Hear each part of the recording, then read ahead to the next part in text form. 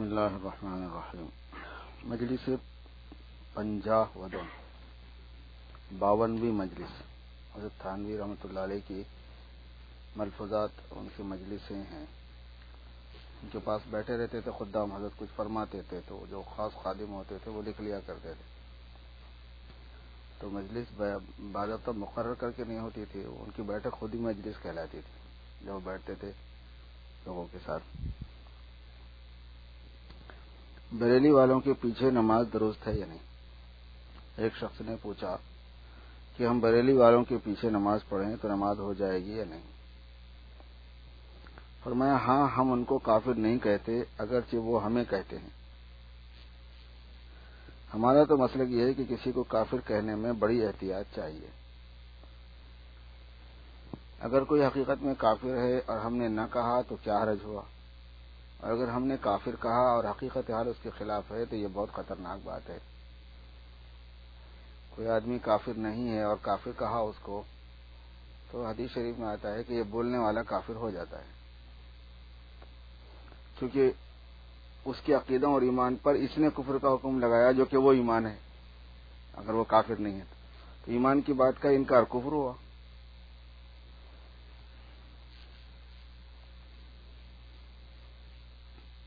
ہم تو قادیانیوں کو بھی کافر نہ کہتے تھے شروع میں، وہ ہمیں کہتے تھے.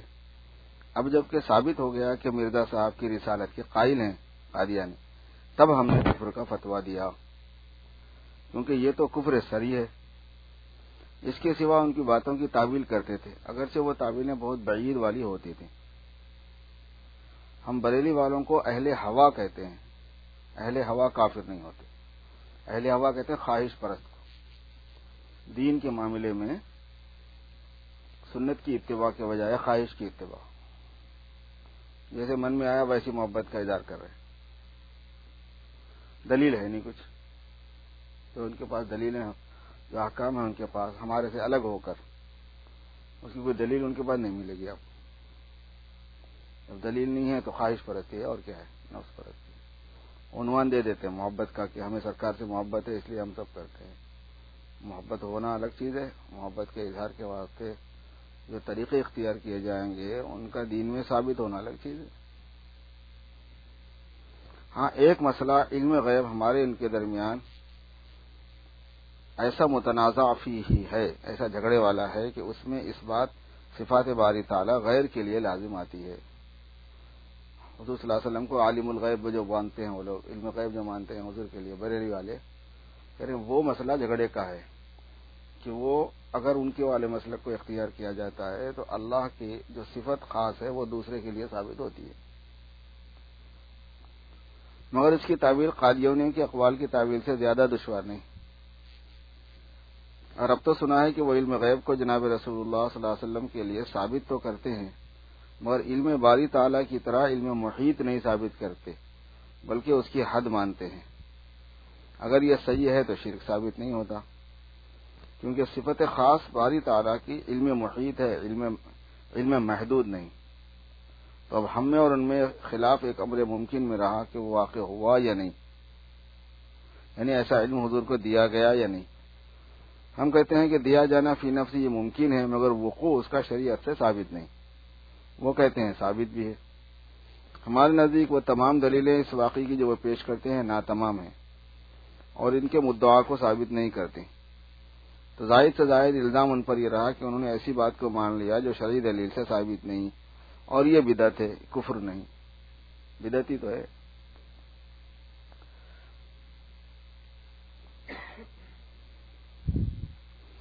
حضرت والا کے ایک قریب کے رشتہ دار کی 4 سالہ لڑکی کا انتقال ہوا.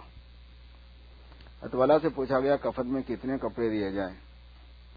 فرمایا نابالغ ہے، اس واسطے 2 یا 3 کپڑے کافی ہیں، صرف 2 چادریں دے دو. راقم نے عرض کیا، راقم بولتے لکھنے والے کو، جو ملفوظات نقل کرنے والے، تکفین کے بارے میں نابالغ لڑکی جوان عورت کے حکم میں ہے جیسا کہ بہشتی زیور میں ہے. فرمایا ہاں، استحباباً ہے، وجوباً نہیں، یعنی مستحب ہے کہ اس کے ساتھ بھی وہی برتاؤ کیا جائے، واجب نہیں. پھر جب جنازہ تیار ہوا تو حضرت والا اور خدام ساتھ گئے. جنازے کو لڑکی کے والد اپنے ہاتھوں پر مدرسے کے پیچھے قبرستان تک لے گئے۔ جب مردے کو قبر میں رکھا تو فرمایا قبلہ رخ داہنی کروٹ پر کر دو۔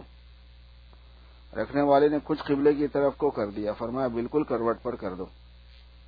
جب پٹاؤ دیا گیا تو کچھ کمی تھی جس میں مٹی گرنے کا خیال تھا، فرمایا پورا کرو اور ڈھیلے رکھ دو تاکہ مٹی نہ گرے، مگر دیکھتے آنکھوں تو اپنے عزیز پر مٹی گرتے نہیں دیکھی جاتی۔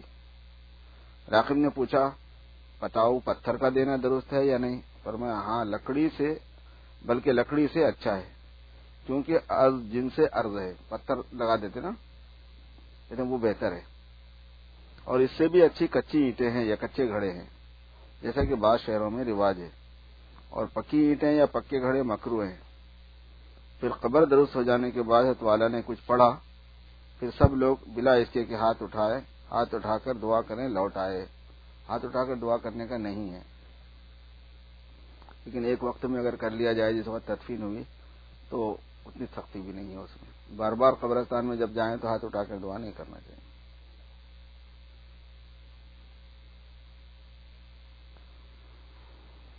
اصل صفائی مع اللہ ہے، یعنی بندے کو اللہ تعالیٰ کے ساتھ صاف ہونا چاہیے۔ یہ کیوں بولے اس کی وجہ بتا رہے ہیں آگے۔ خانگی معاملات میں بھی اسی کا خیال چاہیے۔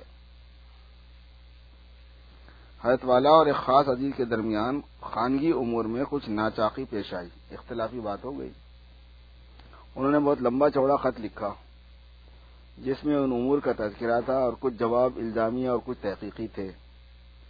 حضرت والا نے جواب لکھا کہ نہ مجھے مفصل جواب کی فرصت ہے، نہ اس کی ضرورت ہے، مناظرہ کرنا مقصود نہیں ہے، صرف اس پر اکتفا کرتا ہوں کہ جو جوابات تم نے لکھے ہیں، اگر وہ تمہارے نزدیک شرح صدری کے ساتھ تمہارے اس معاملے کی صفائی کے لیے کافی ہیں جو اللہ تعالیٰ کے ساتھ ہے، یعنی جو کچھ تم نے لکھا ہے، تم اگر مطمئن ہو اس بات پہ کہ میں اللہ تعالیٰ کو یہ فائل دے دوں گا تو یہ معاملہ حل ہو جائے گا، یعنی میں اس میں حق بجانب ہوں، اتنا تمہارا دل مطمئن ہے اس پر، تو کسی کی خوشی اور ناخوشی کی پرواہ نہ کرو، یعنی چاہے دینی معاملات ہوں چاہے دنیاوی معاملات ہوں، دیکھنا یہ ہے کہ اگر میں یہ معاملہ اللہ تعالیٰ کے سامنے رکھوں تو میں صاف ہوں یا نہیں ہوں اس میں۔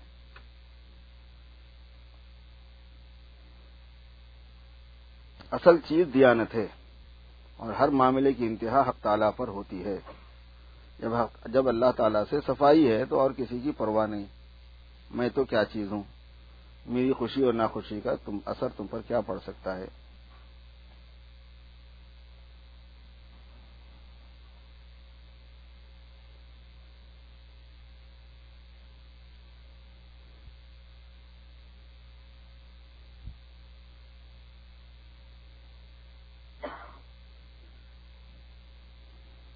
فرمایا حضرت والا نے اب مجھ کو حضرت حاجی صاحب رحمۃ اللہ علیہ کی بات کی قدر آئی۔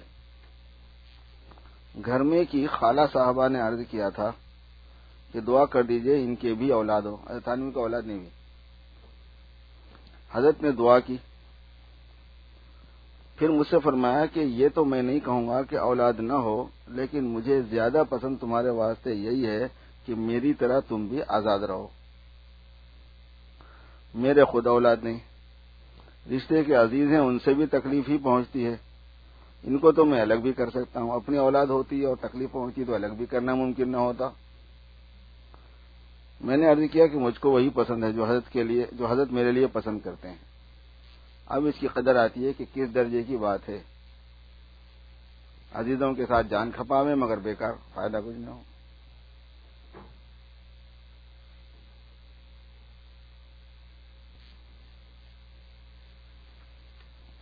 علماء اصلاح کرنے کے مکلف ہیں، اصلاح ہونے کے مکلف نہیں۔ جیسے تبلیغ میں ہے، تبلیغ کرنے کی ذمہ داری ہے، تبلیغ ہونے کی ذمہ داری نہیں کہ تبلیغ والا قبول بھی کر لے، جس کو تبلیغ کی جائے وہ قبول بھی کرے۔ ایسے جو بات غلط ہو رہی ہے اس کو بیان کر دیا، اس کو سنا دیا، اس کو سمجھا دیا، اس کا ذمہ دار ہوتا ہے مولوی۔ اب جو ذمہ دار جس کو سنایا گیا ہے وہ اس پر عمل بھی کر لے، جس کی ذمہ داری اس کے سر پہ نہیں ہے۔ ساری دنیا ننگا ناچ رہی ہے، کوئی بھی نہیں بولتا ہوں۔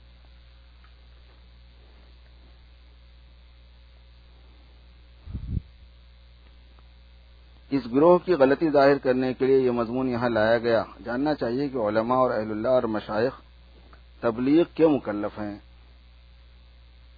ہم لوگ تبلیغ والے تبلیغ کرتے، یہ سمجھنا بہت بڑی غلطی ہے۔ سارے علماء، سارے مشائخ تبلیغ کیوں مکلف ہیں؟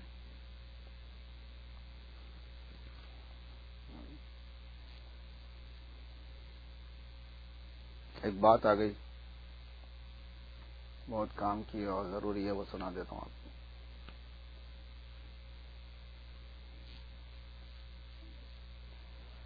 پرسوں اپنے امیر صاحب آئے تھے نا جمعہ میں، تو میں نے ان سے کہا بھی 5 منٹ بیان کر دیجئے دعوت کے سلسلے میں، تبلیغ ترغیب دے دیجئے، اجتماع بھی آ رہا ہے۔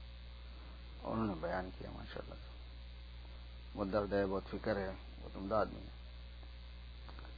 لیکن یہ لوگ کرتے یہ ہیں کہ اپنے بزرگوں میں سے کوئی بات کسی کی لے لیتے ہیں، پھر اس کو سنا دیتے ہیں، اس کا کیا مطلب بن رہا کیا نہیں، اس سے بحث نہیں ہوتی۔ پرسوں بھی ویسے ہی ہو گیا۔ اچھا، مولوی کی مصیبت یہ ہے کہ اس کے علم میں اگر کوئی غلطی آئے تو اس کی اصلاح ضروری ہے، نہیں تو اس کی پکڑ ہے خدا کے پاس۔ تو وہ بیچارہ دونوں کے بیچ میں پھنس جاتا ہے، بولے تو برا، نہیں بولے تو برا، بولے تو مخلوق کے پاس برا، نہیں بولے تو خالق کے پاس برا۔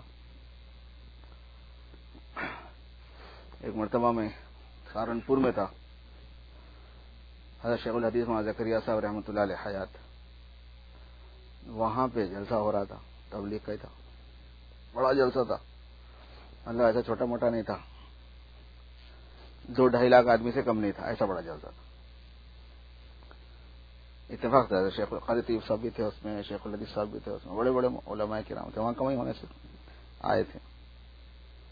ایک صاحب بیان کر رہے تھے، انہوں نے کوئی بات ان کی زبان سے نکل گئی نامناسب، بھائی ٹھہر جاؤ، مجھے بٹھا دو، وہ چل نہیں سکتے تھے، شیخ الحدیث مولانا زکریا صاحب بیٹھ کے کرتے تھے، مجھے بٹھا دو، ادھر لاؤ، میں ادھر لاؤ، لیکن یہ جو فلاں صاحب نے یہ بات بیان کی ہے نا، یہ ایسی نہیں ہے، یہ ایسی ہے۔ پھر اس کے بعد کلے بھائی بیان کرتے رہو اپنا۔ اس کے بعد فرمایا کہ یہ ہماری ذمہ داری ہے کہ جتنے لوگوں کو غلط بولا اتنے لوگوں کو صحیح بول دینا۔ اگر میں بعد میں جا کے بولتا، حضرت شیخ نے فرمایا کہ اگر میں بعد میں جا کے بولوں کہ اس نے صحیح نہیں کہا، تو جو سن کے گیا اس کا کیا ہوگا؟ جتنے لوگوں کے سامنے انہوں نے بات نامناسب کہی، اتنے لوگوں کے سامنے مناسب بات آنی ضروری تھی، ورنہ میں کہاں سے پکڑ کے سناتا۔ اصولاً تو یہی ہے، لیکن آداب بھی کوئی چیز ہے، اخلاق بھی کوئی چیز ہے، مروت ہوتی ہے، بعض مرتبہ اظہار بھی ضروری ہوتا ہے۔ چونکہ اس بات کو دہرایا بہت جا رہا ہے، اس واسطے میں کہنا چاہتا ہوں اس کو کہ اصلاح ہو جائے، مقصود جو ہے نا ہمارے درمیان اصلاحی بات ہو۔ بیان کرتے ہوئے انہوں نے کہا کہ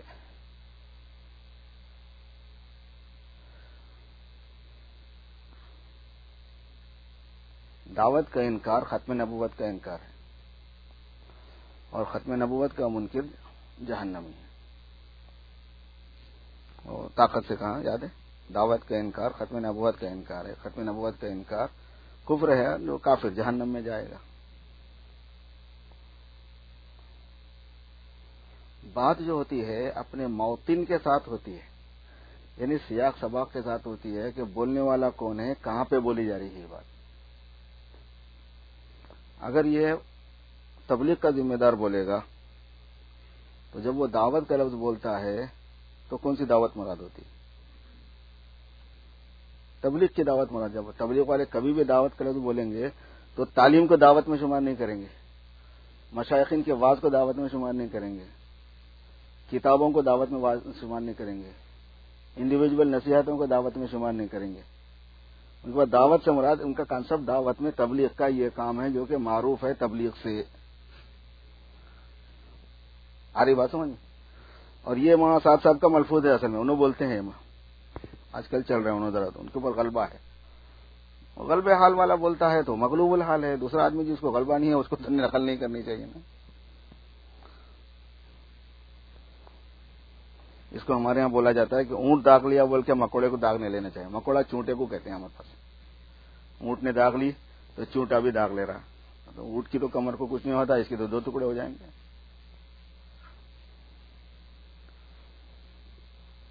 تو جملہ صحیح ہوتا ہے، فٹنگ غلط ہوتی ہے. بات صحیح ہوتی ہے اگر آپ انالائز تجزیہ کریں اس کا، مگر جس جگہ اس کو فکس کیا جا رہا ہے وہ غلط ہو جاتی ہے بات.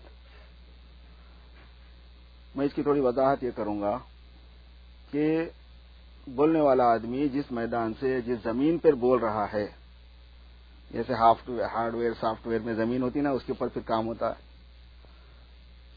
انسولین میں جو ہے نا ہماری جو لینٹس ہوتی ہے وہ زمین ہوتی ہے، اور نوالوگ جو ہوتی ہے وہ ورک کرتی ہے. ایک زمین ہوتی ہے کہ اس پہ کام ہوتا ہے.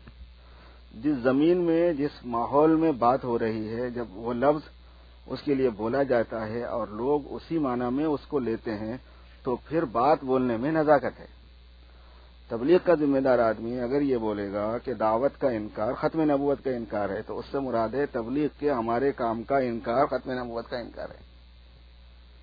یہ معنی بنتے ہیں آٹومیٹکلی وہاں پہ. اور ختم نبوت کا انکار کفر ہے، جہنمی ہے. حضرت مولانا الیاس صاحب رحمۃ اللہ علیہ کے ابا جہنمی ہیں یا جنتی ہیں؟ انہوں نے تو کیا ہی نہیں بیچارے، وہ تو واقف بھی نہیں تھے اسے. وہ ہے بات. اس کو بولتے غیر بے احتیاطی، چونکہ سامنے والا تو یہی مطلب لے گا، سامنے والا اس کا یہ مطلب لیتا ہے. ہمیشہ دعوت میں ترغیبی بات میں حضرت مولانا ابراہیم دیولا صاحب والا جو اسلوب ہے نا، وہ پیارا ہے سب سے. مولانا ابراہیم دیولا کی کسی بات پہ تنقید نہیں کر سکتے آپ. میں نے ان کی 50 بیانات سنے ہیں، ایک بات بھی اس میں بے اعتدالی کی نہیں ملیں گی آپ کو. جچی تلی ایک دم پکڑ نہیں سکتے آپ اس کو. ایسے مطلب نہیں نکال سکتے اس میں سے، نہ ایسا مطلب نکلتا اس میں، نہ ایسا مطلب نکال سکتے آپ اس میں. تو نقل کرنے والے کو اتنی عقل ہونا ہے کہ کون سی بات ریپیٹ کرنا ہے، کون سی نہیں کرنا ہے. بولے بڑے آدمی بولے ہوں گے اپنے کسی خاص انداز میں، ان کا ایک مقام ہے، انہوں نے کس رنگ میں کہا، کس قلبے میں کہا، کیا ہے کیا نہیں. دعوت سے مراد ہے دین کی اشاعت کا انکار، دعوت کا انکار، ختم نبوت کا انکار ہے. کس معنی میں ہے یہ جملہ؟ کہ دین کو پھیلنے کی کوشش کرنے کی جو ذمہ داری، پھیلانے کی کوشش کی جو ذمہ داری امت مسلمہ پر ہے، اس کا انکار ختم نبوت کے انکار کو مشتمل ہوتا ہے. دعوت سے مراد تبلیغ، معروف جو تبلیغ کا کام ہو رہا اس کا انکار نہیں، بلکہ دعوت کا انکار سے مراد یہ ہے کہ دین کو پھیلانے کی جو ذمہ داری مسلمانوں پر ہے، امت مسلمہ پر ہے، حضور کی امت پر ہے خاتم النبیین ہونے کی وجہ سے، وہ ذمہ داری کا انکار ختم نبوت کا انکار ہے. وہ ذمہ داری کیسے ادا کی جاتی ہے؟ اس کی 50 شکلیں ہیں. ترغیب یہ دینا ہے کہ یہ جو شکل ہے یہ بہت نافع ہے، یہ بہت آسان ہے، یہ بہت اویلیبل ہے، یہ مصروف آدمی کے لیے بہت ہی سوٹ کرتی ہے، اس کا تجربے میں یہ چیز بہت ثابت ہو رہی. آپ تھوڑا سا ادھر سے جائیں گے تو بظاہر ایسا لگتا ہے کہ ایسا بولنے میں تو جان نکل جائے گی، تشکیل کہاں سے ہوں گی. لیکن میں آپ سے صحیح کہتا ہوں کہ اس میں زیادہ تشکیل ہوگی، صحیح بات میں زیادہ تشکیل ہوگی. غلو میں اور غلط بات میں تشکیل زیادہ نہیں ہو سکتی. فائدہ ہے یہ. آپ صحیح بات بولیے، اعتدال سے بولیے، پھر ترغیب دیجیے. اگر آپ کسی کو جا کے یہ بولیں گے کہ ہم جو ادارہ چلا رہے ہیں نا یہی دین کی خدمت ہے، آپ اسی کو چندہ دو، نہیں دیتا ہوں. میں بہت سے لوگوں سے کمٹمنٹ ہے بولتا ہوں. اگر آپ یہ بولے کہ ماشاءاللہ آپ تو بہت سے اداروں کو، بہت سے مسجدوں کو، بہت سی جگہوں پہ آپ کرتے ہی رہتے ہیں، بہت سی جگہوں پر آپ ماشاءاللہ ثواب کما رہے ہیں، یہ بھی ایک ثواب کی جگہ ہے، ہماری درخواست یہ ہے کہ اس میں بھی آپ کا حصہ پڑ جائے، فوراً جیب میں سے نکال کے دے دیتا ہوں. کیونکہ پہلی بات غلط ہے، دوسری بات صحیح ہے. ادارے والا جو ہے نا، اور ادارے والا کیا بولتا ہے، جو کام میں کر رہا ہوں وہ دنیا میں اکیلا ہوں، ایسا کوئی نہ دنیا میں اس سے پہلے کبھی ہوا، نہ قیامت پہ کبھی ہوں. ایسا انداز اختیار کرتے چندے کے لیے، کسی اپنے اغراض کے لیے. یہ صحیح نہیں. کام بہت کر رہے ہیں ماشاءاللہ، آپ بڑا تعاون کرتے ہیں، مسجدوں میں حصہ لیتے ہیں، مدرسوں میں حصہ لیتے ہیں، یہ بھی ایک تھوڑی بہت خدمت چل رہی ہے، یہ بھی کار خیر میں سے ہم لوگ ضرورت رکھتے ہیں اس وقت. اگر آپ اس میں بھی حصہ لے لیں گے تو بڑا اچھا ہو جائے گا. وہ بیچارہ بولتا بات تو بیچارہ بالکل صحیح بول رہا نہ. اگر یہ بولے کہ نہیں اب تک جتنی جگہوں پہ آپ نے پیسہ لگایا نا سب برباد ہوا ہے،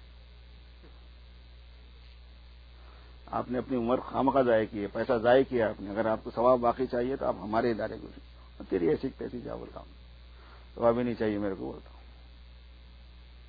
اس معاملے میں جب میں مسجد نور میں تھا تو چلتی رہتی تھی میری امیر صاحب سے، کیونکہ کوئی بھی ہمیشہ کچھ نہ کچھ چلاتے رہتے ساتھی ہمارے. اس لیے علماء کی سرپرستی سے بے حد ضروری ہوتی ہے کہ وہ بیچارہ صحیح کرتا رہتا ہے تھوڑا اس کے بغیر مشکل ہے. یہ بات تھوڑی سی میں نے اس لیے عرض کر دی چونکہ بات یہاں کے اپنے ساتھیوں کے بیچ میں ہی آئی تھی وہ، تو علم صحیح ہو جانا چاہیے. خلاصہ یہ ہے، دعوت کی اپنی جگہ اہمیت ہے، ترغیب اپنی جگہ پر ہے اس کی. میں نے ہی ان سے کہا کہ ذرا ترغیب دے دیجیے، اور ماشاءاللہ سے کام ہو رہا ہے. کام ہونا چاہیے، کرنا چاہیے، سب ساتھیوں کو حصہ لینا چاہیے، لیکن غلط بات نہیں پھیلنے دینا چاہیے. یہ مطلب نہیں ہے کہ تبلیغ کا جو موجودہ متعارف کام ہے اس کا انکار، ختم نبوت کا انکار، یہ مطلب غلط ہے، یہ ٹوٹلی غلط ہے. اگر یہ مطلب نکالیں گے تو 100% رانگ ہو جائے گی بات. یہ ہے کہ یہ کام بھی ان تبلیغ کے کاموں میں سے ایک کام ہے.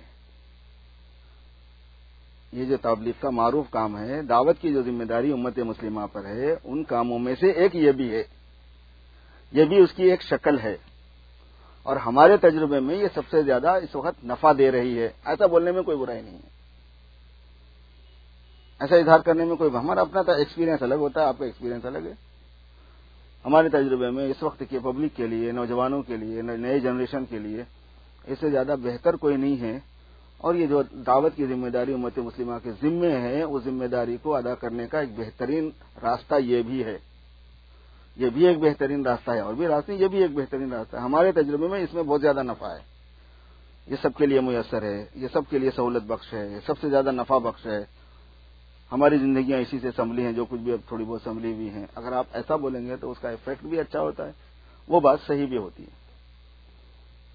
نہیں تو پھر وہ بات غلط ہو جاتی ہے. وقتی طور پر لگتا ہے کہ بھائی ارے ایک جاہل آدمی سمجھیں گا، ارے بھائی تبلیغ کا انکار کرے تو کفر ہے، ختم نبوت کا انکار ہے، ختم نبوت کا انکار کفر ہے. معاملہ خراب ہو گیا، بگڑ گئی بات. جتنے دوسرے غیر تبلیغی ہیں نا، سب جان کے دشمن ہو جاتے ہیں، ایمان کے بھی دشمن ہو جاتے ہیں. یہی مسلمان ہے کہ ہم تو مسلمان ہی نہیں ہیں، ایسی بات نکل آتی. حالانکہ بات ہے بھی نہیں. حضور پاک صلی اللہ علیہ وسلم نے بات کو پہنچانے کو فرمایا، بلغو، تبلیغ کرو. طریقہ نہیں بتایا کہ اس طریقے سے ہی کرنا. اس کی شکلیں ہوتی ہیں اپنے اپنے وقت کے اعتبار سے.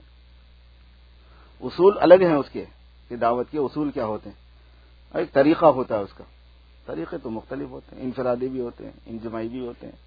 وقت کی بات ہے، اس وقت اجتماعیت میں اللہ نے برکت دی ہے، اکیلے سے کام نہیں ہو رہا اس زمانے میں.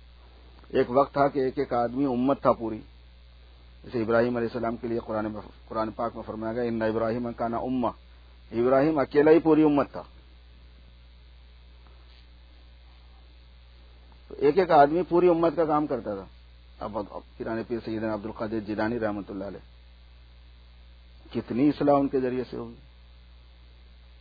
وقت گزر جاتا ہے، دکھ کے نہیں آتا. اصل میں 150 سال میں حالات بدل جاتے ہیں دنیا کے، ورنہ بڑے بڑے انقلاب آئے، بڑے بڑے کام ہوئے. امام بخاری کی اکیلے کی مجلس میں 2-2 لاکھ 3-3 لاکھ آدمی سبق میں شریک رہتے تھے. ایک ایک سبق میں 3 لاکھ کا مجموعہ سبق کا ہوتا تھا. کلاس کے اندر کلاس کے اسٹوڈنٹس 2-2 لاکھ 3-3 لاکھ ہوتے تھے. ایک وقت تھا، ٹائم تھا ویسا. 5000 آدمیوں کو بیک وقت وضو کرنے کے لیے ان کی مسجد میں حوض بنایا گیا تھا. ابھی تک بھی وہ حوض موجود ہے. 5000 آدمی ایک ہی وقت میں بیٹھ کے وضو کر سکتا ہے. تو 2-3 لاکھ ان کے کلاس میں تھے، تبھی تو 5000 کا وضو چاہیے تھا. وقت تھا. حضرت احمد کبیر رفاعی رحمۃ اللہ علیہ، جو حضرت عبد القادر جیلانی رحمۃ اللہ علیہ کے زمانے کے ہیں، 80,000 ان کے خلفاء تھے. 80,000 مرید نہیں تھے، 80,000 ایک ہی آدمی کی سرپرستی تھی. 80,000 خلفاء تھے ان کے. بڑے کارنامے ہوئے بڑے. حضرت خواجہ معین الدین چشتی رحمۃ اللہ علیہ کے ہاتھوں پر، مبارک ہاتھوں پر 90 لاکھ آدمی مسلمان ہوا ہے. بلا واسطہ مسلمان ہونے والوں کی کوانٹٹی ہے 9 ملین. اور ابو الحسن علی ندوی رحمۃ اللہ علیہ نے لکھا ہے تاریخ دعوت و عظیمت میں. یہ لوگ چھان بین کے لکھتے تھے، محتاط طریقے سے لکھنے کی عادت ہے، تحقیق کرتے تھے تاریخی روایات کی. ایک آدمی نے 90 لاکھ آدمیوں کو مسلمان بنا. پھر ان کے جو خلفاء تھے جن کو انہوں نے بھیج دیا علاقوں میں، وہ الگ ہے. اس کا حساب الگ ہے پھر اکاؤنٹ میں ان کے. وہ بھی تو دعوتی تھی اور کیا تھی بھائی, تبلیغی تو تھی اور کیا تھی. ہر زمانے میں علماء تبلیغی کرتے ہیں, مشائخین تبلیغی کرتے ہیں, واعظین تبلیغی کرتے ہیں. ہمارے ایک بہت پرانے بزرگ ہیں تبلیغ کے حیدرآباد میں, اب تو حیدرآباد میں نہیں رہتے, دوسری جگہ رہتے. میں نام دوسری جگہ کا تعارف کراؤں گا تو آپ کو پہچان میں آ جائے گا کہ میں کس کے بارے میں بول رہا ہوں.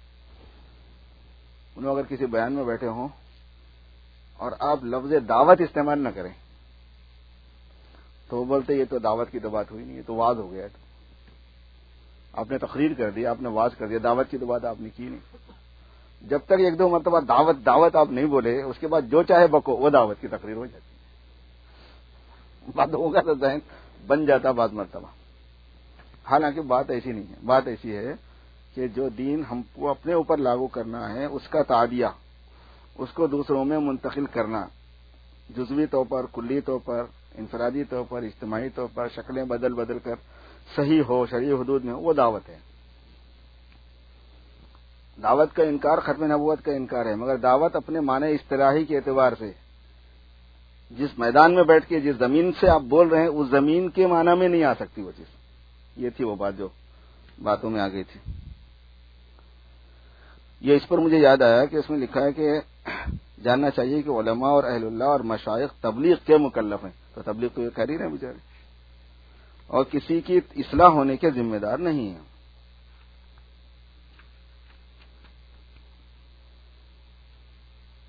قل لا تسألون عما اجرمنا ولا نسأل عما تعملون لست علیہم بمسیطر. کہہ دیجیے آپ سے, تم سے ہمارے گناہوں کا سوال نہ ہوگا اور ہم سے تمہارے گناہوں کا سوال نہ ہوگا.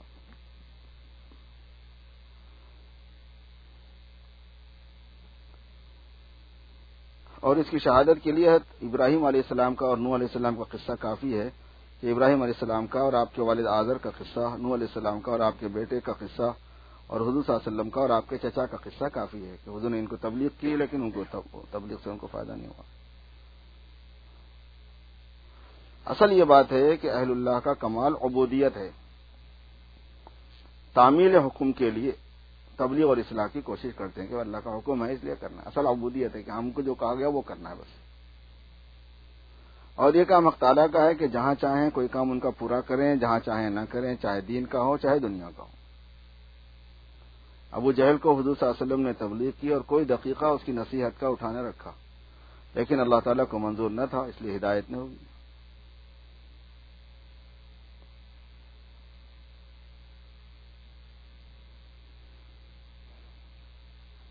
تمام انبیاء علیہ السلام کی شان میں وارد ہے وما کان لرسول ان یأتی بآیۃ الا بإذن اللہ.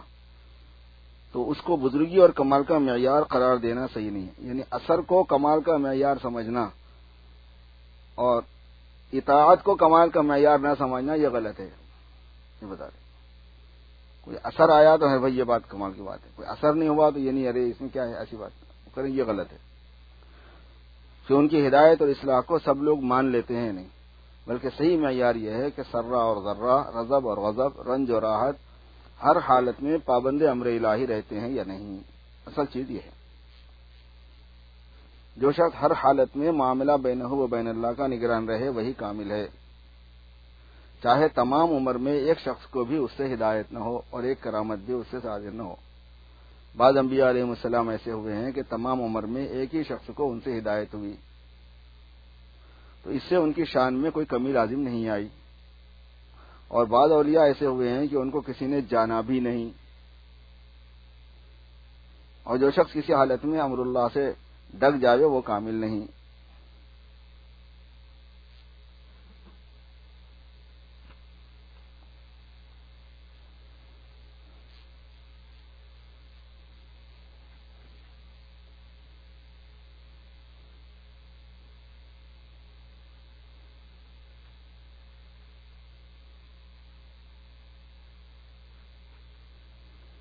مولانا احمد حسین صاحب سنبھلی نے پوچھا کہ نماز میں خشوع خضوع صرف بقدر تحریمہ ضروری ہے یا کل نماز میں؟ نماز میں دماغ کا حاضر رہنا, اللہ تعالیٰ کے سامنے ہونے کا اور نماز پڑھنے کا کہ میں نماز پڑھ رہا ہوں, میں سجدہ کر رہا ہوں, میں رکوع کر رہا ہوں, میں تحریمہ کر رہا ہوں, میں یہ بول رہا ہوں, اس کو خشوع کہتے ہیں. کہ جو میں کام کر رہا ہوں نماز میں وہ مجھے اس کا دھیان رہے کہ میں کیا کر رہا ہوں. اس کا مطلب ہوتا ہے کہ نماز میں ہی ہو آدمی. آدمی کا دھیان اور آدمی کی توجہ نماز کے تمام کاموں میں نماز کی طرف ہی ہو، ان کاموں کی طرف ہو باعث نماز میں مشغول ہونے کے.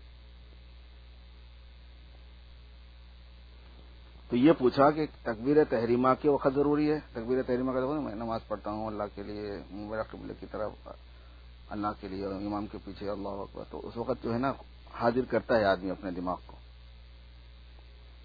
تو یہ پوری نماز میں ضروری ہے یا تکبیر تحریمہ کے وقت ضروری ہے؟ فرمایا میرے نزدیک خشوع پوری نماز میں واجب ہے. تھانوی فرما رہے ہیں پوری نماز میں ہونا. کہا کہ نووی نے اجماع نقل کیا ہے کہ خشوع پوری نماز میں واجب نہیں. اگر پوری نماز میں واجب ہے تو پھر کسی کی نماز نہیں ہے بولیں گے. اب کس کی ہوتی ہے ایسی نماز؟ کسی کی بھی نہیں ہوتی. تو حضرت نے فرمایا کہ ان باتوں میں اہل ظاہر کا قول معتبر نہیں. جو صرف مولوی ہیں، صوفی نہیں ہیں، ان کا قول معتبر نہیں ہے بول رہے ہیں ایسی چیزوں میں. نصوص قرآنیہ سے یعنی قرآن پاک کی تصریحات سے وجوب ثابت ہوتا ہے پوری نماز میں. الم یعن للذین آمنوا ان تخشع قلوبهم لذکر اللہ. عنوان آیت یعنی شکایت سے تو وجوب ثابت ہوتا ہی. زیادہ تصریح اس سے ہوتی ہے کہ خشوع نہ ہونے پر قساوت کو مبنی فرمایا. اگر کسی کے دل میں خشوع نہیں ہے تو وہ قاسی القلب ہے. یہ کفار کے خواص میں سے ہے. بدلیل وجعلنا قلوبهم قاسیہ فہی کالحجارۃ او اشد قسوہ فطال علیہم الامد فقست قلوبهم ہے نا اس میں.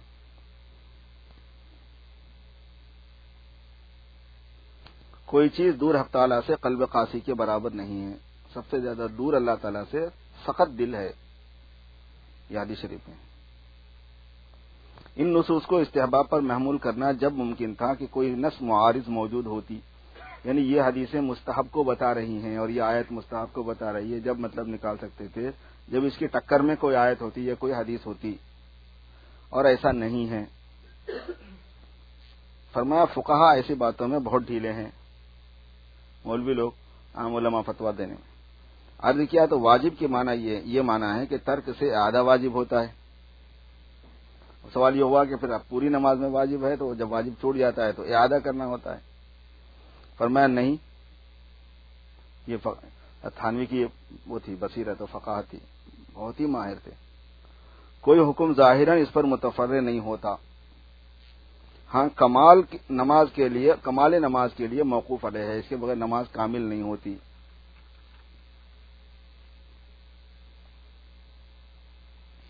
واجب کا مقابل مکروہ تحریمی ہے. ہاں فرمایا ہاں بغیر خشوع والی نماز کو مکروہ تحریمی کہیں تو کیا حرج ہے. اس میں تھوڑی سی وضاحت اور ہونا ہے. اصل میں وہ یہ ہے کہ واجب اگر چھوٹ جائے تو نماز کا اعادہ ہوگا، لیکن اس واجب کو پکڑ سکنا آپ. تو خشوع جو ہے قلبی امور میں سے ہے جس کو ظاہری اعمال کی طرح پکڑا نہیں جا سکتا ہے. کس آدمی کے ساتھ کتنی ہے، کس آدمی کے ساتھ کتنی ہے جانی نہیں جا سکتی.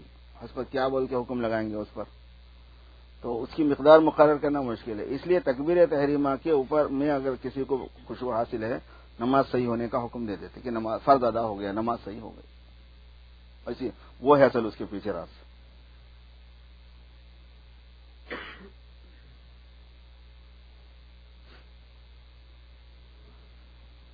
تو وہ جو مولانا صاحب تھے انہوں نے پھر اعتراض سوال کیا ہے، عرض کیا ہے کہ حضور حضرت عمر رضی اللہ تعالیٰ عنہ فرماتے ہیں کہ انی لاجہز جیشی وانا فی الصلاۃ، میں لشکر کی تیاری میں ہوتا ہوں اور نماز کی تیاری میں رہتا ہوں جبکہ میں نماز میں ہوتا ہوں.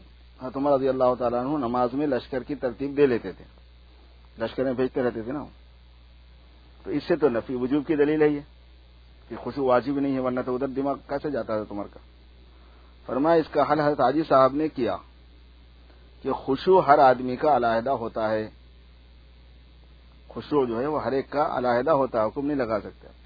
بہت واضح مثال حضرت نے یہ دی کہ سلطان کے سامنے درباری لوگ ہر شخص اپنی اپنی خدمت پیش کرتا اور اس کے متعلق گفتگو کرتا ہے. حضرت عمر رضی اللہ تعالیٰ عنہ کا کار منصبی یہی تھا. لشکر کی ترتیب دینا حضرت عمر رضی اللہ تعالیٰ عنہ کا اللہ تبارک و تعالیٰ کے دھیان اور استعداد میں ہی تھا. بادشاہ کے سامنے کھڑے رہیں گے تو بادشاہ کے سامنے بھی ہیں آپ کے بادشاہ کے سامنے ہونے کا دھیان بھی ہے. تو جو آدمی جو منصب دار ہے اپنے منصب کے اعتبار سے ہی بات پیش کرتا ہے نا بادشاہ کے سامنے، یہ دوسری باتیں چھیڑتا ہے. تجہیز جیش، لشکر کو تیار کرنا ان کی عبادت تھی. ایک عبادت کے ساتھ دوسری عبادت مل رہی تھی. عرض کیا، ایک راقم نے عرض کیا، یعنی جو لکھنے والے ہیں انہوں نے عرض کیا کہ خیالات تو آتے ہی ہیں، ان سے احتراز بالکل یا کیسے ہو؟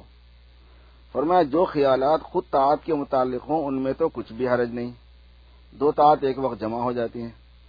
مثلا کوئی فقیہ مسائل فقہ سوچتا رہے، اگر مباحت کے متعلق ہو تو ان کو بالقصد لانا یا رکھنا استدامتاً یہ نہیں چاہیے، قلب سے ان کو دفع کرے، اور یہ بڑا مجاہدہ ہے. بعض اس پر بسہولت قادر ہوتے ہیں، بعض بتکلف. کہنے کی بات نہیں، میں بحمداللہ بسہولت قادر ہوں. حضرت علی نے فرمایا اس کی نہایت خوشی ہے، مگر اس کا افسوس ہے کہ باوجود قدرت کے عمل نہیں. یہ تواضع ہے.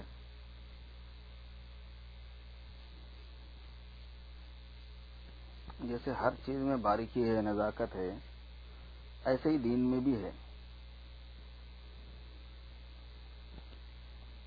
کسی بھی چیز کی نوک پلک درست ہونا، نزاکت اس کی پوری ہونا، بیوٹی اس کی مکمل ہونا، جیسے اس میں باریکیاں ہوتی ہیں اور وہ فن کے ماہر کو ہی سوچتی ہیں، ایسے ہی دین اپنی پوری مکمل حالت میں وہ اہل اللہ اور بزرگوں کو سمجھ میں آتا ہے. موٹی موٹی جنرل معلومات سے دین مکمل اس کی تصویر ذہن میں آدمی کے نہیں آ سکتی، نہیں لیتا انہیں بات پوری ہو. ایک بات کتاب میں لکھی ہوئی ہے، وہ کتاب سے پڑھ کے پوری بات نہیں لے لیتے، نہیں کھل جاتی اس پر، اس میں باریکی رہتی ہے تھوڑی.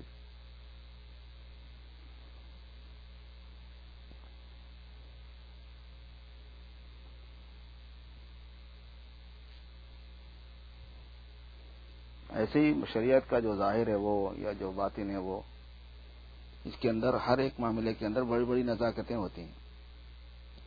وہ نزاکتیں اصول کے دائرے میں بعض وقت آتی ہیں، بعض وقت نہیں آتی، اور ان پر مطلع ہونا، واقفیت ہونا، حقیقت شناسی اس لائن کی، یہ بزرگوں کی صحبت سے ہوتا ہے، ان کی باتیں سنتے سناتے رہنے سے ہوتا ہے. ان کے واقعات سامنے آنے سے، ان کا عمل سامنے آنے سے، اس کی نوعیت کا وہ کھلتا ہے مسئلہ کہ اچھا اس میں یہ بات ہے. جیسے حضرت کی کچھ باتیں آئی نا ابھی اس ٹائپ کی، اس پر میں بول رہا ہوں. نماز کے خشوع میں یہ بات دھیان میں رکھنے کی ہے کہ جو کام ہم کر رہے ہیں اس کام میں دھیان لگانا، جو کام ہم نہیں کر رہے ہیں اس سے دھیان ہٹانے کے چکر میں نہیں جانا. میں بازار میں نہیں ہوں اس وقت، اور میں بازار میں چلے گیا نماز میں، تو میں یہ سوچ رہا ہوں کہ میں نماز میں ہوں، مجھے بازار میں نہیں ہونا چاہیے، میں بازار میں سے اپنا دماغ ہٹاؤں. تو بازار میں سے دماغ ہٹانے کے لیے آپ جب تک بازار میں جائیں گے نہیں، ہٹیں گا کیسا؟ بازار میں سے دماغ ہٹانے کے لیے آدمی پھر بازار ہی جاتا ہے، تبھی تو وہاں سے ہٹیں گے نا، مقصد فوت ہو جاتا. جس چیز میں ہم نہیں ہیں جب اس میں ہم بزی ہوتے ہیں تو اس میں سے ہٹنے کا نام خشوع نہیں ہے، اس میں یعنی اس کو ہٹانے کے چکر میں پڑنے کا نام خشوع نہیں ہوتا، اس سے خشوع آتا نہیں، پھر کنٹرول میں نہیں آتی چیزوں سے. وہ ایک ہٹائیں گے تو دوسرا آ جائے گا، دوسرا ہٹائیں گے تو دماغ خالی نہیں رہتا. ویسے تو اپنے سب کا دماغ خالی ہے، لیکن اس معاملے میں خالی نہیں رہتا، وہ بزی رہے گا، وہ کام لگا دے گا. اور حضرت حاجی صاحب رحمۃ اللہ علیہ نے فرمایا ہے کہ شیطان کا مقصود یہ نہیں ہے کہ آپ کسی ایک چیز میں انوالو ہوں، مثلا بازار کے خیال میں، اس کو اس سے بہتر ہے کہ آپ بازار میں ہوں. آپ یہ مسجد کے بجائے دوسری مسجد میں رہیں، اس سے پھر بھی اس کا مقصد حاصل ہو جاتا ہے. آپ کو صدقہ کرنے میں لگے ہیں، آپ نماز میں ہیں، ادھر آپ نے جناب والا زکات تقسیم کرنے کے واسطے لوگوں کی 50-60 آدمیوں کی لائن لگا دیا، وہ ایک ایک کو کچھ دیتے جا رہے ہیں. شیطان کا مقصد تو حاصل ہو گیا.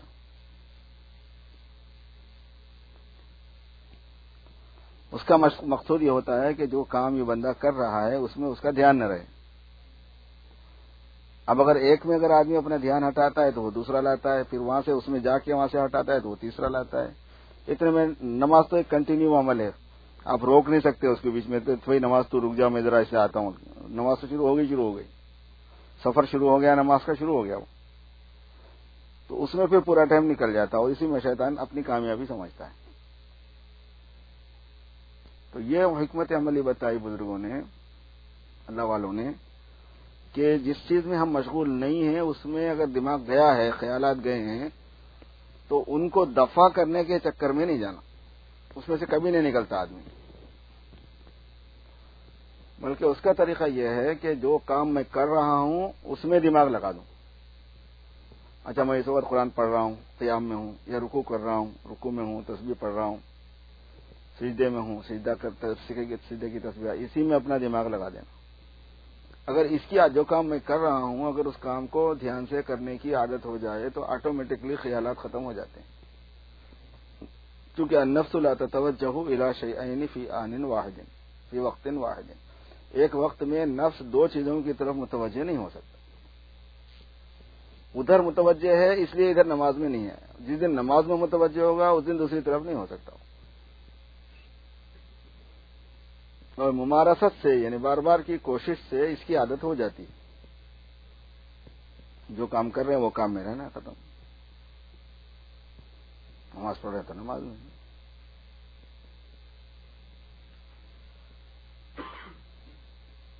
اور اس کی تدبیریں پھر فقہ صوفیہ بتاتے ہیں بہت سی.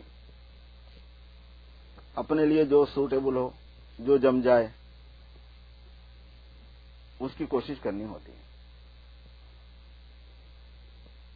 بعض لوگوں کو اس سے فائدہ ہوتا ہے کہ وہ تھوڑا سا زور سے ہر چیز پڑھتے ہیں تاکہ ان کو سنائی دے کہ وہ کیا کر رہے ہیں.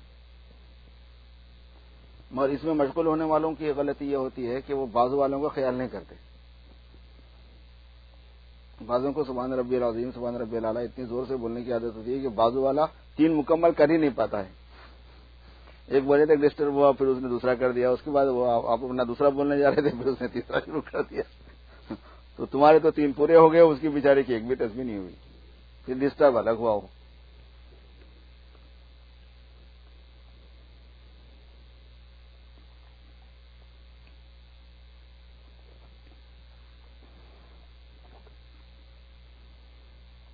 اپنے کو سنائی دینے کے لیے بولنے کا مطلب یہ ہوتا ہے کہ منہ سے تلفظ پورا کرے اور اپنے کان کو ادھر متوجہ کرے میں کیا بول رہا ہوں.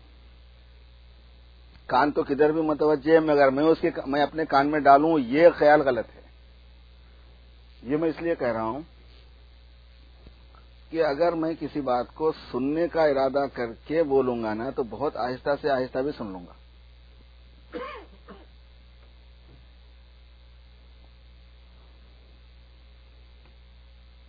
حضرت انعام الحسن صاحب رحمۃ اللہ علیہ کی مجلس میں جا کے بیٹھا کرتا تھا. میں 2 مہینے کئی مرتبہ لگے میرے وہاں پہ نظام الدین میں، 2 مہینے کی ترتیب میں. تو عصر کے بعد روزانہ حضرت پیچھے کے حصے میں گھاس کا حصہ تھا تھوڑا سا، اس پہ آ کے بیٹھ جاتے تھے. مولانا محمد عمر پالن پوری ان کے قریب بیٹھتے تھے. چارپائی پہ حضرت مولانا انعام الحسن صاحب بیٹھتے تھے، عمر پالن پوری صاحب ایسا بیٹھتے تھے. ہفتوں میں نے جو بات دیکھی وہ بتا رہا ہوں میں آپ سے.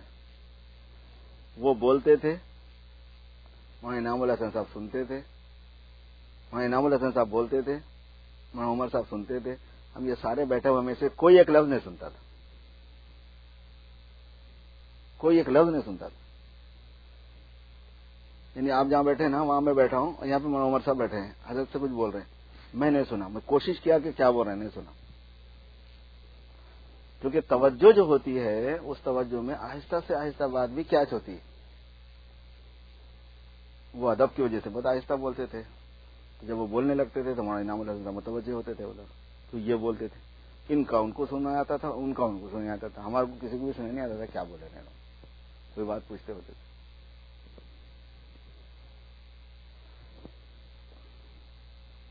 انگلینڈ میں ایئرپورٹ کے اوپر جو ہے نا ایک خاص وہاں کی یعنی برٹش گورے جو ہے نا ان کی بات دیکھو آپ، وہ سارے بھی باتیں کر رہے ہوتے ہیں لیکن ایک لفظ نہیں سن سکتے آپ، اور جس کی آواز آئیں گی وہ یا انڈین رہیں گا یا پاکستانی رہیں گا، فوراً محسوس آواز آ رہی ہے، وہ لوگ ابھی کبھی یوں دیکھتے رہتے ہیں کون تو بھی بدتمیز آ گیا بلکہ وہ دونوں بھی میاں بیوی ہی بات کر رہے ہیں، وہ جو اپنا جوڑا ہے نا اپنا جو کپل ہے وہ میاں بیوی ہی بات کر رہے ہیں، مگر وہ بھی سن رہے ہیں اور دوسرے بھی سن رہے ہیں۔ ان لوگوں کو اس کی عادت ہے کہ جب ہم بات کر رہے ہیں تو دوسرے کو کیوں ڈسٹرب ہونا، تو وہ اس کو دیکھ کے اس انداز سے بولتے ہیں کہ وہ لفظ اس کو پورا سمجھ میں آ جاتا ہے۔ میں نے خود اچھی طرح واچ کیا اس بات کو کہ یہ دونوں بات کر رہے ہیں تو کوئی آواز ہی نہیں ہو رہی، ہم لوگ بات کرتے ہیں آواز ہوتی ہے، مشق ہی نہیں ہے اس چیز کی۔ تو ایسے ہی نماز میں ہے، اپنے کو سننے کا مطلب وہ ہے، اپنے کو سننے کا مطلب یہ ہے کہ جو عام حالتوں میں میرے کو آواز سنائی دیتی ہے اتنی آواز سے میں پڑھوں ویسا نہیں، بلکہ جو میں بول رہا ہوں اس کو سننے کی کوشش کر لوں، تو بالکل آپ کے منہ سے تلفظ ادا ہو جائے تو سنائی دے گا آپ کو، آواز پیدا ہونا ضروری نہیں ہے اس میں، بغیر آواز پیدا ہوئے کہ سنائی دے گا خود آپ۔ وجہ اس کی ہے کہ وہیں سے تو نکل رہا وہ اندر سے، کان میں اور زبان میں کتنا فاصلہ ہے، کچھ بھی فاصلہ نہیں آتا۔ دماغ کی توجہ ہے اصل ان سب چیزوں میں، سب کاموں سے یکسو ہے کہ آپ جب پڑ جاتے ہیں بستر پہ تو اچانک آپ دیکھیں گے کہ گھڑی کی ٹخ ٹخ ٹخ ٹخ آواز شروع ہو جاتی، حالانکہ وہ تو صبح سے بج رہی، آواز آپ کو آئی نہیں رہی تھی، گھڑی کی آواز آئی نہیں رہی تھی، حالانکہ وہ صبح سے بج رہی۔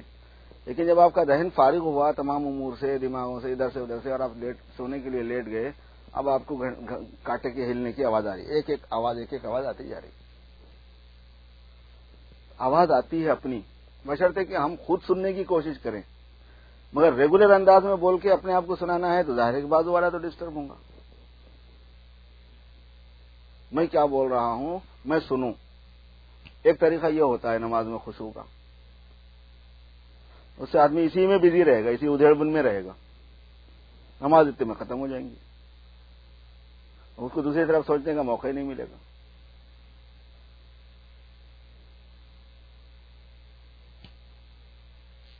وہ کہاں ہے دائی دعوت دینے والا، کہاں ہے عتیق، کہاں ہے کچن میں، اس کو کب کھلانا، نماز سے پہلے کھلانا چاہ رہا ہے یا نماز کے بعد کھلانا چاہ رہا ہے؟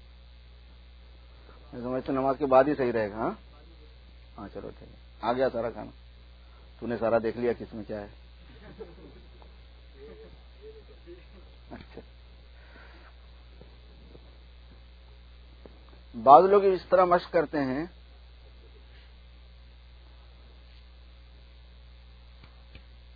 کہ جو بول رہے ہیں وہ پہلے سوچنا ہے کہ وہ کیا بول رہے ہیں،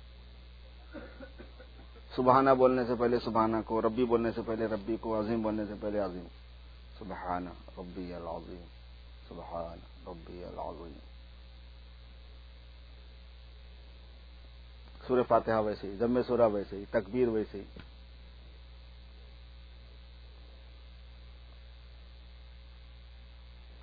بعض لوگ یہ طریقہ بتاتے ہیں، بعض صوفیہ، کہ بھئی ہر رکن کے اندر جیسے تمہیں الیاس صاحب سے بھی منقول ہے یہ بات، ہر رکن میں 3 مرتبہ اس کا مراقبہ کرو کہ میں اللہ کے سامنے کھڑا ہوں، میں اللہ کے سامنے کھڑا ہوں، میں اللہ کے سامنے کھڑا ہوں۔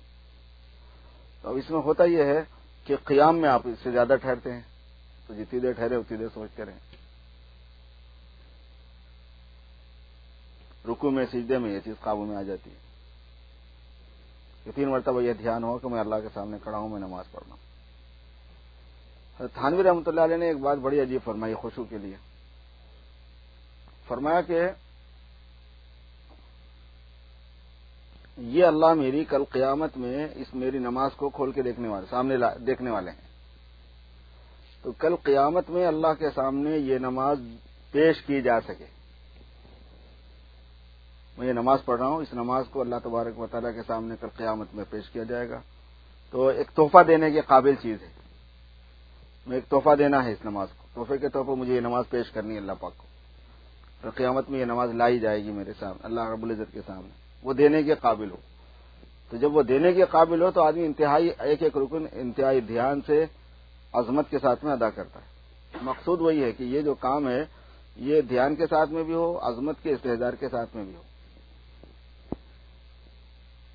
یہ بات نہیں ہے کہ وہ کام پورا شروع ہونے سے لے کے آخر ہونے تک اللہ تبارک و تعالیٰ کا دھیان ہو اس میں. تھوڑا ایک فنی نزاکت کی بات بول رہا ہوں میں.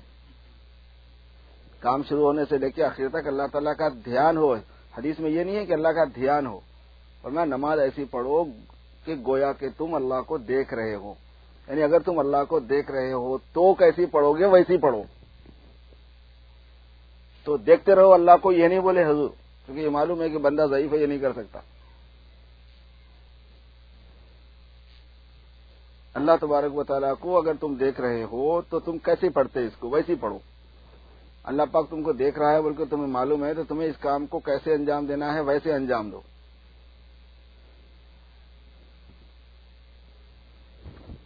اس کے پیچھے ایک سیکریٹ ہے تھوڑا سا، شاید ذہن پکڑے نہ پکڑے، لیکن سنا تو میں بات کو، آپ سوچیں گے آپ اس کو تو تھوڑا سمجھ جائیں گے. وہ یہ ہے کہ جتنے عمل ہم کر رہے ہیں نا، چاہے نماز ہو، چاہے روزہ ہو، چاہے زکوٰۃ ہو، چاہے حج ہو، یہ عمل اس دنیا میں زمین میں بیج کی شکل میں ہے. جتنے عمل ہم انجام دیتے ہیں یہ ایسا ہی ہے جیسے زمین میں بیج ڈالنا. یہ اپنی شکل و صورت روپ رنگت لے کے باہر آنے والے ہیں قیامت میں.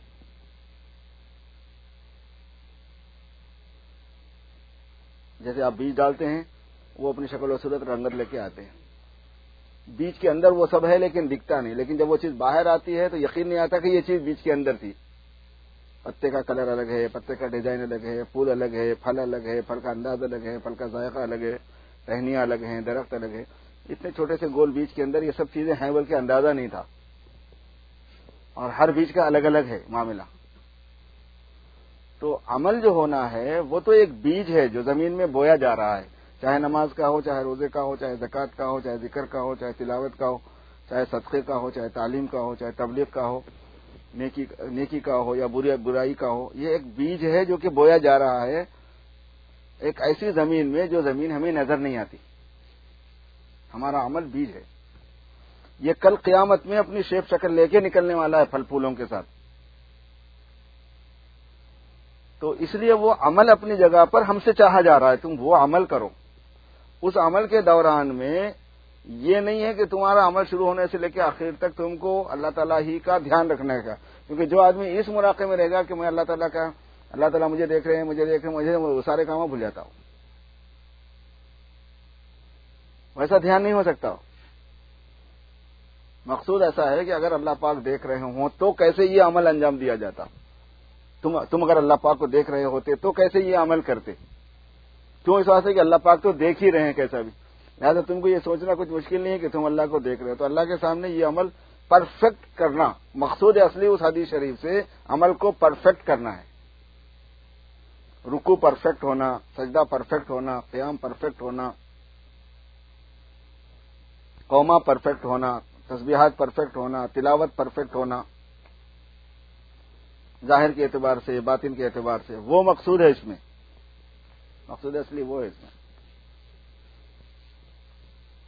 اس لیے دماغ ادھر ادھر لے جانے کے بجائے جس عمل کو ہم انجام دے رہے ہیں اس عمل میں کرنا ہے. اور یہ واحد نماز ایک ایسی چیز ہے کہ جس کی سب سے زیادہ نماز میں ضرورت پڑتی ہے اس بات کی.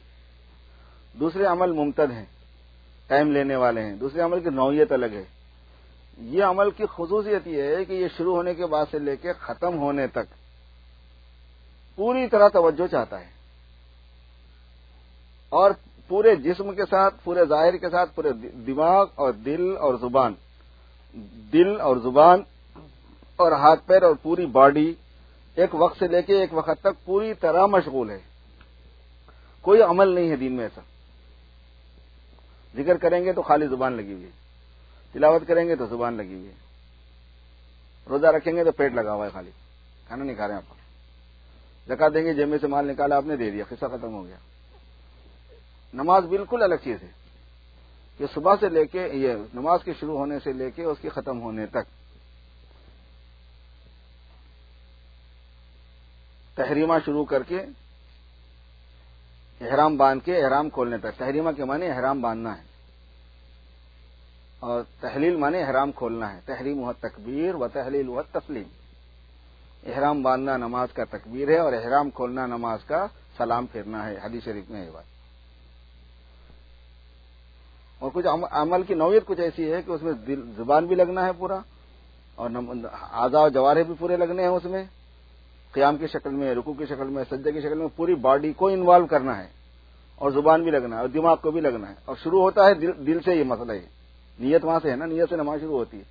دل سے شروع ہو کے زبان پر آ کے پوری باڈی پر اثر انداز ہوتا ہے اور شروع ہونے سے لے کے اخیر تک اس کو مشغول رکھنے کا ہے تینوں چیزوں کو. ایک محنت ہے وہ.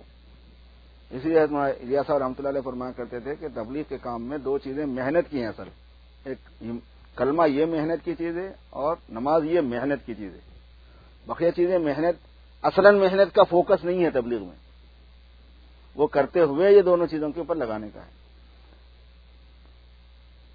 اور اس کی شان کچھ ایسی بنائی اللہ تبارک و تعالیٰ نے کہ حق تعالیٰ یہ چاہتے ہیں کہ اس مدت میں, اس ٹائم میں کچھ نہیں ہونا سوائے میرے.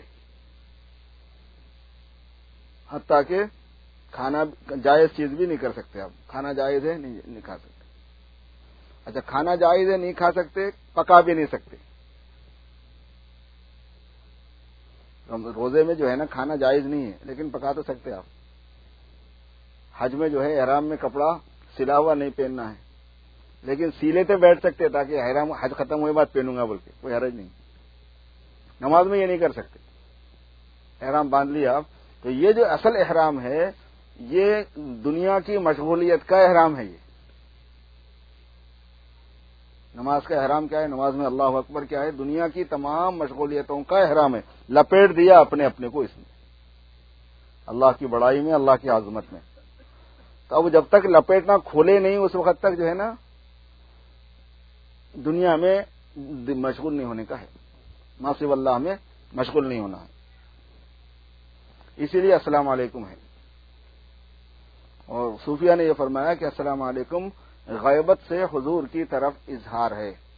یعنی یہ بندہ اتنی دیر کے لیے نہیں تھا اس کائنات مخلوقات میں, اس لیے السلام علیکم نہیں تھا, اب آ گیا نا.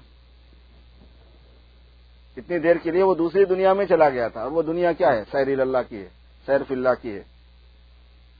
اللہ تبارک و تعالیٰ کی عظمت اور کبریائی اور قدرت اور ان کے کاموں میں غور و فکر کرنے کی, سوچنے کی, ادھر دماغ لگانے کی, اللہ کی عظمت کے استحضار کے ساتھ اپنے کو ذلیل کرنے کی ایک دوسری دنیا میں تھا بندہ. وہ جب اس کام سے فارغ ہو گیا تو اب لوگوں کی طرف, مخلوق کی طرف, آسمان زمین کی طرف, چیزوں کی طرف, کھانے پینے کی طرف, پہننے اوڑھنے کی طرف, تعلقات کی طرف متوجہ ہوا تو ایک دوسری دنیا سے یہ دنیا میں داخل ہو رہا ہے. السلام علیکم ورحمۃ اللہ. جب غائب ہو کے حاضر ہوتے ہیں تو السلام علیکم ہے.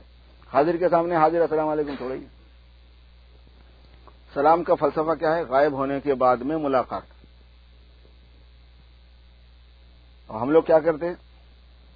اب یہاں آتے وقت مسافہ کر لینا, پھر جب بیان ختم ہوتے نیچے اترتے پھر مسافہ. اب یہ کیا جوڑے ہوئے سلام کا مسافہ؟ کوئی تک ہی نہیں رہا.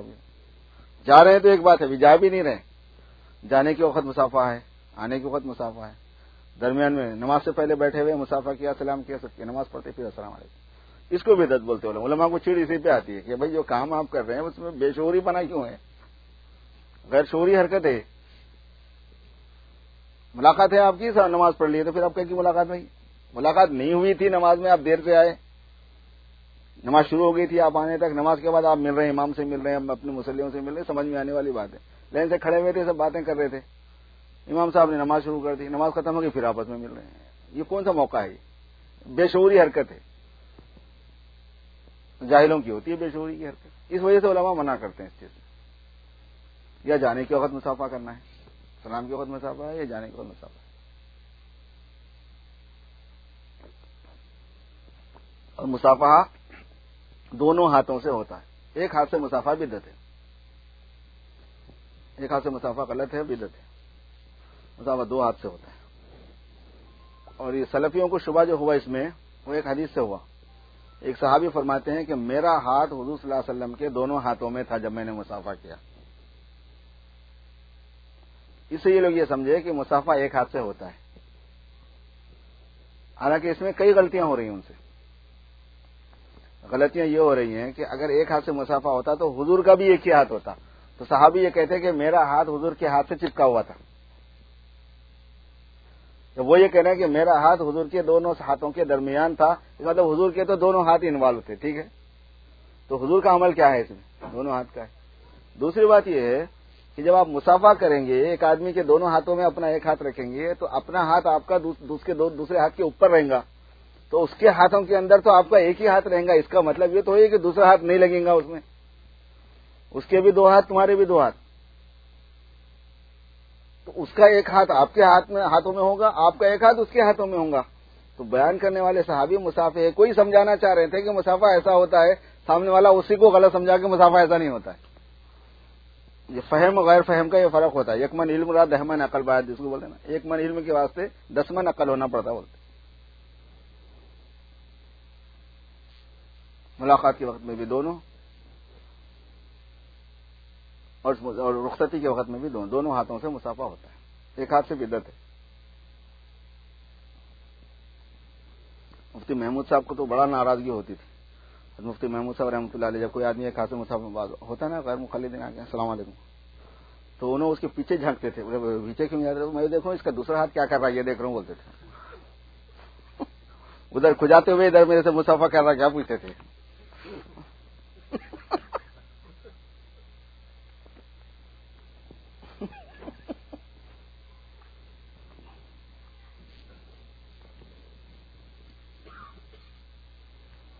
تو خیر یہ بات عرض کی جا رہی تھی اس بات پر کہ اس کی ایک کوشش ہے نماز میں خشوع خضوع, حاضر دماغی توجہ, یہ ایک کوشش ہے. لگاتار آدمی کرتا رہے اس کام کو, مشورے لیتا رہے, اپنے لیے کون سا عمل سوٹ کرتا ہے وہ چنتا رہے. کبھی یہ کر کے دیکھا, کبھی وہ کر کے دیکھا, کبھی وہ کر کے دیکھا.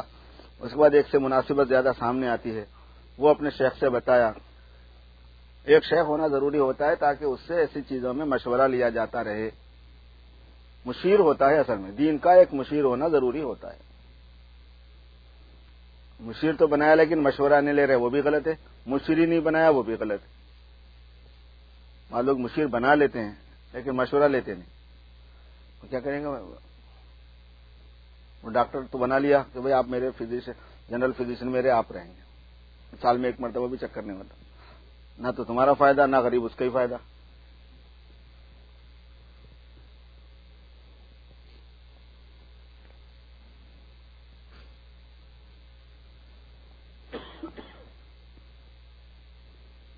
یہ حکمت عملی میں نفس کو اصلاح کے معاملے میں اصول یہ ہے کہ اصلاح کے معاملے میں اپنی تدابیر خود ہی کرتے رہنی پڑتی ہے. اصلاح کی صرف ان کی اطلاع دیتے رہنا ہوتا ہے کہ میں نے اس کام کے لیے یہ کیا, میں نے اس کام کے لیے یہ کیا. تو شیخ اس میں تسہیل کر دیتا ہے, اس میں جو غلطی ہو رہی ہے وہ صحیح کر دیتا ہے. یا ایک سے کام نہیں چل رہا ہو, اس کے علم میں نہیں ہے تو کوئی دوسری بتا دیتا ہے. یا اسی کام میں کوئی عملاً غلطی ہو رہی ہو تو اس کو صحیح کر دیتا ہے. مگر کوشش تو آدمی کو خود کرنی پڑتی ہے.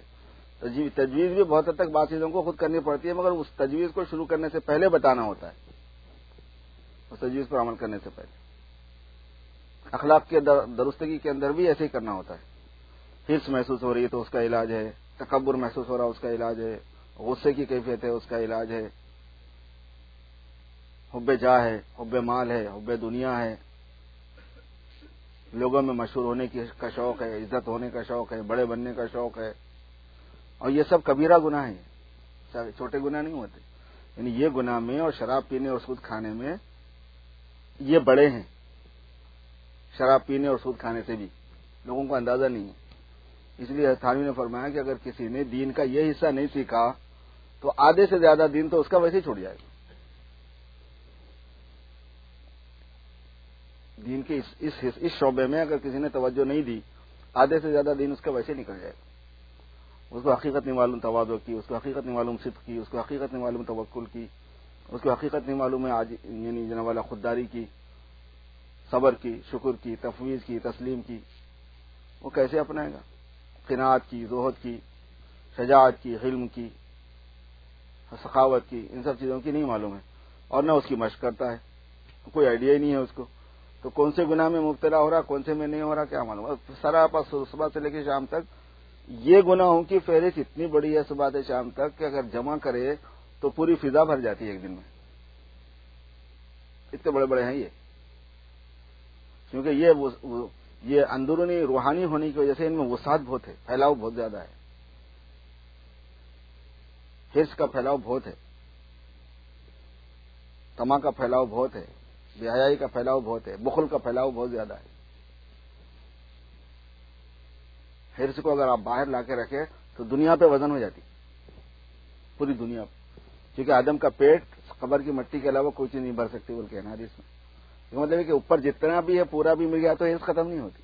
دیکھیں تو حرص ایک ایسی مفہومی چیز ہے، لیکن اب اس کا کوئی فزیکل وجود دینا چاہے تو بہت بڑا ہے وہ. ایسے تکبر ہے، بڑائی، عجب ہے، اپنے کو اچھا سمجھنا، گناہ کبیرہ ہے، صغیرہ نہیں ہوتا ہے. اچھا سمجھنا، اپنے کو اچھا سمجھنے کی بیماری ہے یہ. کوئی آدمی کو یہ حق نہیں ہے کہ جب تک اللہ تعالیٰ اس کی رضا کا فیصلہ نہ کر دے کہ میں تجھ سے راضی ہوں، اس وقت تک انہیں اپنے کو اچھا نہیں سمجھ سکتے. اور فیصلہ قیامت میں ہونے والا ہے، تو قیامت تک اپنے کو اچھا نہیں سمجھ سکتے. اچھا وہ ہے جو اللہ کے پاس اچھا ہے. اب میں اللہ کے پاس اچھا ہوں نہیں ہوں یہ کیسے معلوم ہوا؟ اس لیے اپنے کو اچھا نہیں سمجھتا. اب ہمارے دماغوں میں ہم بہت اچھے ہیں، میں وہ نہیں خراب ہے، انہیں خراب ہے، انہیں خراب ہے. تو کہہ میں بہت اچھا ہوں، میں کبھی خراب ہو ہی نہیں سکتا.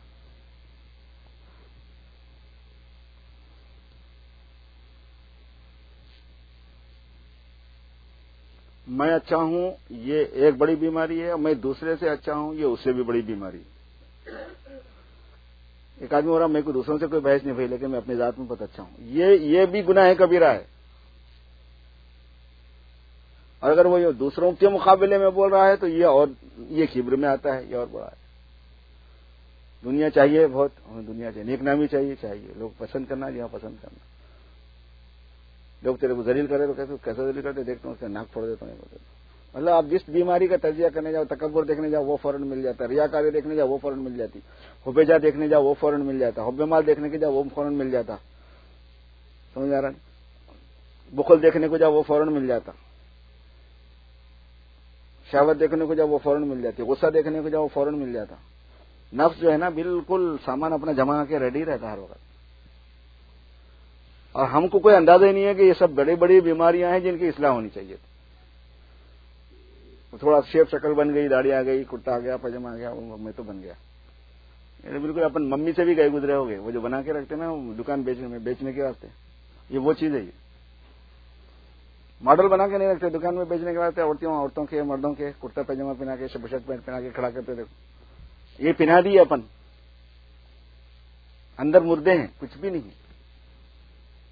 کوئی کالے رنگ کے کھڑے کر دیتے، کوئی گورے رنگ کے کھڑے کر دیتے، ویسے کھڑے ہوئے ہیں. اور خالی اتر ہے تو بھی غنیمت تھا، اندر گندگی بھی بھری ہوئی ہے وہاں پہ تو بھی نہیں رہتی گندگی. یہاں پہ روحانی گندگی الگ ہے، مادی گندگی الگ ہے. اور اللہ کے پاس بندہ معتبر وہ ہوتا ہے جو اندر سے کس طرح کلین ہو جائے اور انسانیت اس کی بن جائے. اور وہ بننے میں اس کے ظاہر کو بھی بننا ہوتا ہے، اس کے ظاہر اس کے باطن کی دلیل ہے. اور ظاہر کی خرابی باطن کی خرابی پہ دلیل ہے. یہ ہو ہی نہیں سکتا کہ ایک آدمی کا اندر اچھا ہے اور باہر اس کی خراب ہے، ایسا نہیں ہو سکتا. علماء نے فرمایا یہ نہیں ہو سکتا. کوئی نہیں بول سکتا کہ میرا باہر خراب ہوئے تو کیا وہ میرا اندر اچھا ہے، بالکل بوگس بات ہے. اور یہ ضروری نہیں ہے کہ کسی کا ظاہر اچھا ہے تو اندر اچھا ہے، اس واسطے کہ ظاہر کا اتنا حصہ اچھا ہے جو ظاہر سے متعلق نظر آ رہا ہے، بقیہ اتنا ہی سب کچھ نہیں ہے اور بھی بہت کچھ ہے، ادھر دھیان نہیں جاتا. اور ہمیں جو حکم دیا گیا وہ یہ ہے کہ ظاہر اور باطن دونوں کی تعمیر اس طرح سے کرنا ہے کہ ایک آدمی میں انسانیت میں کمال آ جائے، ایک آدمی کی انسانیت میں کمال آ جائے.